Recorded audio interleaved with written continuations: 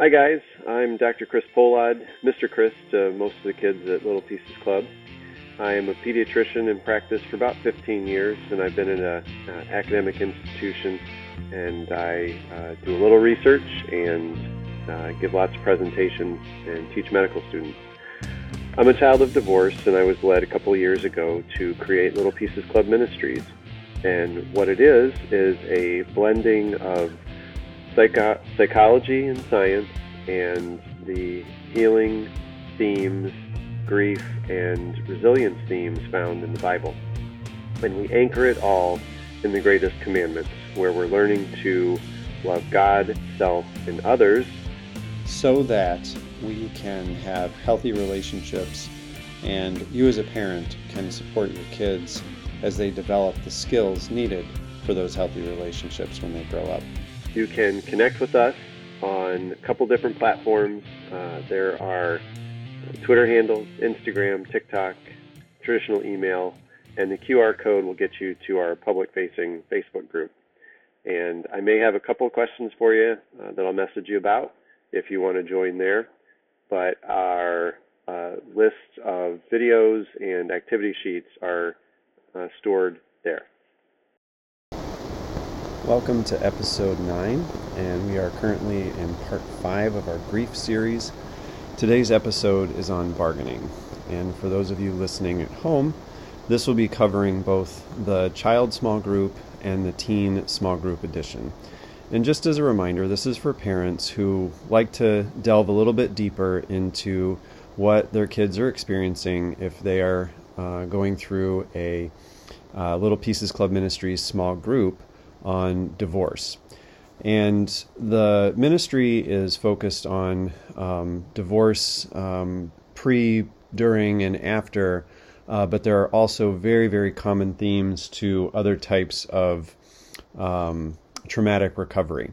What we focus on is the themes of grief leading to forgiveness and then finally thriving. And the two basic metaphors that drive our theology are Jesus as the Good Shepherd and us and Jesus as trees of life.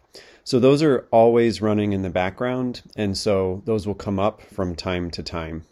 Just as a reminder for our at-home format, we always encourage kids that they can do this in solitude or community. Those are the key words, so that they can invite parents, siblings, or special adults to go through it with them. But we also encourage parents to allow them to do this on their own. I guarantee that the content is very safe. And what I'm doing throughout this whole podcast is going through the slides that we have in our presentations for the small group. And so this first slide is of a person standing on a rock at the edge of some water, staring off into a storm. And that's just to remind us that solitude is very important. And the very next slide is a group of friends to remind us also that community is just as important. And so we encourage kids always to balance their choices between solitude and community. And for you as a parent, that may mean that if they decide that they don't want to spend time at the dinner table, that you may allow them to do that. Just have a calm and kind discussion with them a little bit later about why they needed to do that. And if you can be of any help in helping them process whatever it is they're processing. And so, again, we're just trying to support you with different ideas on how to engage kids because the emotions that they experience through a separation, divorce, and other grieving and traumatic experiences can be pretty much all over the map. So you need to be ready for anything. Another reminder for our at-home format is we typically start it with a 15 to 20 minute activity that could be fun, relaxing. It could be Uno. It could be anything other than kind of just mindless viewing of media. But if someone wants to share some safe, funny videos, that's okay. This will be followed by a snack time where we review prayers for the week, and then we go on to a video lesson, followed by some activities and then prayers to close the video. Then you'll go back to a fun, relaxing activity for a few minutes. And what this does, to kind of give you the theology of what's going on, this is a mini Sabbath where you're setting aside time to have fun, be relaxed, experience God, and delight in either things by yourself or with other people. That is going to be a tremendously big resilience factor as kids recover from whatever it is they're recovering from. So we have a slide where we just remind people to do that fun thing for about 15 to 20 minutes without screen time, but you can set a timer. So that way, if you lose track of time, you come back to the video. So the next quick slide is a welcome back slide. And we ask them, we remind them that they can use a prayer template that can be downloaded from our Facebook site. And for the teens, they grab their journals. And some kids will have journals as well. So they will have those with them as we go through the next part of the session. So the next part as we settle in together as a group is ask me or ask each other. And that is ask the small group leader any questions about things that you're going through so that they can either answer those questions or look for answers. And then they can ask each other about things that are going on in their lives. So this is just intentional space to allow that community to happen. In later videos, I actually will have a directed question for everyone to talk about. But for now in these slides, I had left it out. Next, grab that snack and journal, and then also the prayer template. It's going to have a couple of colorful stripes on it. And essentially what it is, it's a kid version of praying the examen, which is a big, long, old word for just assessing how a period of time went and how close or far you were from God. And so what we do is we focus on our emotions, and the basic ones are going to be happy, having fun, disgusted, angry, sad, and scared. So what we do is for a period of time, like let's say it's a week, how many times in the last week have you been really happy? And then we thank God for bringing those things and giving you those blessings. The next question is, it gives me rest and delight to spend time with you alone and with my friends. This week I really liked, and those are times of Sabbath and solitude and community. Then we turn to the negative emotions. So God, not all feelings are pleasant, and this week I was disgusted about. Help me deal with these things. And then the next one is, I know it's okay to be mad. This week I am particularly angry about. And then we turn that to God. Help me forgive and be less angry. Next we turn to sadness. God, this week I feel sad about, and then they can fill in the blanks. Help me understand these things. And then next and last is, God, please help me with my fears. This week I am particularly worried about, so on and so forth. And then we take that to God in, help me be less afraid to trust you. And while all this is going on, we do encourage a small meal or snack. And we encourage people not to think about dieting foods during a small Sabbath time, because it's supposed to be really indulgent. So we're to the welcoming slide for this edition, and we are talking about grief, and in particular this week about bargaining. So we'd spend a little bit of time reminding ourselves about the various stages of grief. So and kids that are going through this may have already gone through stages, and maybe it's just helping them to recognize the stage that they went through, or to recognize if they have not gone through that stage. So we also remind kids that grief is quite unique to an individual and to a family, much like a snowflake is. And so some stages may not apply, and just learning about them can help you grow stronger for the next time something big happens in life that requires you to go through a grief process. So the first stage is shock, followed by anger, followed by sadness, followed by bargaining, followed by acceptance. And then the new one that we're talking about this week is embracing a future with God. And that is finding forgiveness. And that allows us to enlarge our soul and to thrive more into the future. And remember also that even though these stages seem to be in order, in reality, people experience them kind of all over the map in different times, different phases, and different strengths. So again, going back to the idea that grief is quite unique is very important to remember. So we ask a community question, and that is, have you bargained with God, yourself, or others about the divorce, separation, or traumatic event? And these can be long-term bargains or short-term bargains. And the issue to remember in a solitude question like this, so when you ask, when we're asking kids to think about this on their own, is it's totally okay. It's part of having a relationship with God, and it's what He values above all. Others throughout the Bible bargain with God, and it's totally okay. God has laid down the idea of challenge, and that is when He named or created Eve. The Hebrew can be translated into challenging helper. And so God, because He's put us on this earth to do work, expects us to challenge Him a little. So asking Him questions, trying to bargain with Him through the grieving process is all part of that challenge. And so one of the things that I really try to make the point to anyone about this is that any of these stages are totally fine.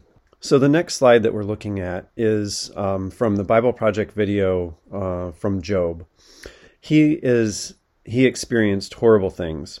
He demanded that God come and answer for the things that he was dealing with. He was, in essence, bargaining with God. But what we see is that God didn't answer exactly why Job had to experience what he did. But God reminded Job that God sees way more than we humans can. So what we will focus on is the expectation that we have of the relationship. And that is, if we ask Him to give us a PlayStation, will He? Probably not. God loves us, but He doesn't spoil us with toys. He does rain down on us with love. And in the case of Job, we see that part of that love was God's presence. Job asked for God to come, and He did. But what if we expect Him to do what we say? We will be disappointed. We're not the center of the universe. God created it, and He knows what's best. And part of the grieving process that we go through is understanding the fact that it's God's will that will be done ultimately. We do know that He works for our goodness, but in the moment-to-moment things, it's not a valid expectation to think that God is going to give us everything that we want. So even Jesus left us examples of bargaining with God. He went a step further in showing us what comes next, and that is the humble admission that God makes the decisions. What's the point? Intentional, honest relationship to God is the point. Jesus even bargained for us. Forgive them, Father, for they do not know what they are doing. We matter, but God's plans are more important, and remember, He never leaves our side when we go through tough times. We may not feel close to Him, but at the same token, we know that He's there. So one of the scriptural references that we talk about is Matthew 26:39. And that is, going a little farther, he fell with his face to the ground and prayed, "My Father, if it is possible, may this cup be taken from me, but yet not as I will, but as you will." So this reminds us that bargaining is honest, and it comes from the heart. And the fact is that we also need to remember that God's will is ultimate, but it's important that we share our thoughts and feelings with God. So I pause the small group session time and give us space to ask about any memories or thoughts that make kids feel guilty about the divorce, separation, or trauma. So someone else might have done something, or the kids might be holding themselves responsible. And that's one way that we can bargain. Oh, it must have been me that did something. And so we manifest these feelings in this idea of guilt. And so when we feel guilty about something, we need to ask ourselves, is it something someone else did? Or are we angry at something? So many things. What are we losing? And this can be something that you used to be sad about. So anything that is a loss that we're trying to process might give us feelings of guilt or a desire to make a bargain. So the next thought, we talk about thoughts that are common for children of divorce that reflect this bargaining process. So I'm just going to read those off to you. First is, if me and my brother or sister didn't fight, my parents would get along better. Next is, if I stop getting in trouble in school, Dad will come back home. Next, maybe if I work really hard at school and get better grades, my parents won't fight. Next, God, why are you punishing us? Next is the long-term promise, which I'll talk more about in a minute, but is, I will make sure my kids don't go through this. So the solitude question is, we're going to talk through something called the circle of influence in just a minute. And so we just have this feeling as kids recovering from trauma that there must be something that I can do, or there must be something that I did that led into these circumstances. So one of the ways that we help kids process this idea is through journaling or a worksheet where we talk about the circle of concern and the circle of influence.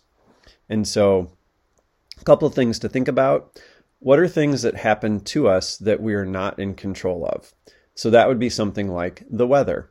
But there's something else that we could do that we are in control of, and that is the choices that we have and choices that we make. So then when we apply it to the divorce situation or family chaos situation, we might want to ask the question of the children, do you control when mom and dad fight? And then it gets a little gray based on some of the observations that they make. So what we see on this slide is two circles that are one inside the other. At the very center is called the circle of influence. And there's kind of a gray border as it expands to the circle of concern. And so we help kids bring out their concerns or their thoughts and other types of emotions, and we see how those are connected to this circle. And the one in the outside circle of concern is mom and dad's divorce. So that's a circle, that's something that the kids see that they are concerned about it, but they have no control over it. And then a wish that mom and dad might get back together is also a concern. Mom and dad's fighting is also a concern. And so the kids might then say, well, I didn't do my homework, and then mom and dad started fighting. And so then those are the important things that we can bring out and talk to them about, that say that, no, even though you didn't do your homework, mom and dad could have made different choices about fighting or not fighting. And so we then allow those children to unburden themselves. And this is exactly when we talked about Jesus as the good shepherd. These types of things, these burdens that children hold, these are what parents or the good shepherds are going to take upon themselves with an apology or some type of discussion. And so inside the circle of influence is the kids could make new friends, or they could talk about their feelings. So these are just some ideas to have when we're talking about the circle of concern and influence.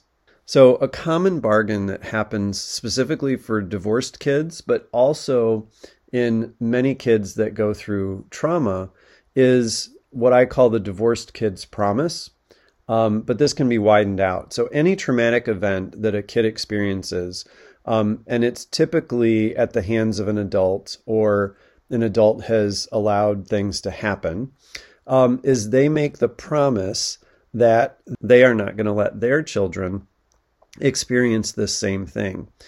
And this was my story, so I'm going to pause and sort of share about this. As about a 5 or 6-year-old kiddo that was going through their parents' divorce and was extremely sad about it, at one point I said, I'm never going to let my kids go through this. And that sounded like a really good altruistic thing. But when you look at the actual validity of that expectation, it's very, very burdensome for a heart to go through life thinking that they're going to be the sole person to prevent the divorce from happening. And it puts so much into that heart. And also, a child does not have a lot of wisdom at this point. So they really don't know how to go about this. And so it can really be a point of stress as the kids grow up. So addressing it and giving them permission to talk about it is very, very important to helping them grow and leave it behind and enter adulthood with much more valid expectations. Now, it's also very important for kids to take marriage seriously, but at the same time, I think the divorced kid's promise is too burdensome for the kids. So one of the other illustrations that we use to talk about this idea of responsibility for the divorce, and remember, we're talking about this because the bargain is, I'm not going to let this happen to my kids. So that's part of the bargaining process. So we talk about the fact that an event will happen, but then there are ripples outside of that event. And so what we're looking at is a picture of water rings after something has fallen in the pond. And so parents make the choice, and that is to drop the rock in the water. And then ripples simply happen after them. And so when you see bad things happening or ripples of the traumatic event, we tell kids that it's really not their fault and that they can let the bargains that they're thinking about pass away, much like ripples in the pond will pass if you just let them, and realize that you are not responsible for them, but the parents are. So we encourage kids to give themselves time and space to see that all their bargains didn't fix what they didn't do in the first place. And it is a time to remember that we are human beings, not human doings, and that we are known and loved by God just because. So when kids get wrapped up in these feelings of responsibility for doing something that happened that made the divorce happen, they forget that their base identity is just simply that they are a loved child of the creator of the universe and the living God. It forces them to feel responsible and to base their identity on doing good things in the future to make up for the divorce, rather than just simply being a loved and cherished child. So we remind kids that God sees them in their grief and is with them and loves them and can help them heal. And that God is all powerful, but He doesn't center the world on us. He doesn't do what we ask Him to do all the time. He's constantly working for the best things in our lives, which many times we don't understand. So if we can remember to give this message to kids as they grow and heal through their divorce and trauma, it will really serve them well into the future. So this week's Lectio verse is Matthew 26:39. My Father, if it is possible, may this cup be taken from me, yet not as I will, but as you will.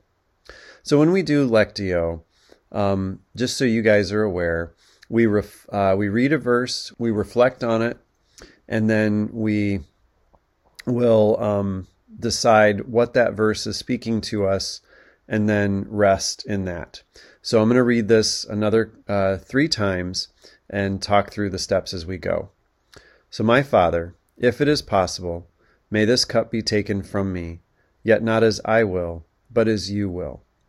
So pay close attention to the word or phrase that's sticking out to you today, and just spend a few minutes, and you can pause the podcast or video, thinking about how it's impacting your heart today. I'll read it again.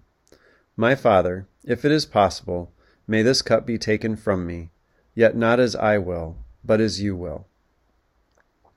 And then the next question is, how are you to respond to this word or phrase? Are you just supposed to accept the gift, or is God prompting you to do something? So think about those types of things moving forward. Or just meditate on the verse itself and allow your brain and heart to present to you images that are there. Next, my Father, if it is possible, may this cup be taken from me, yet not as I will, but as you will. And now we get to rest in going through this process to help us get to know our hearts and God a little better through this particular scripture. Now, for activities that are done in these small groups, oftentimes we would like to show videos. So when we switched to an at-home format for many, I remembered the movie Big Hero 6.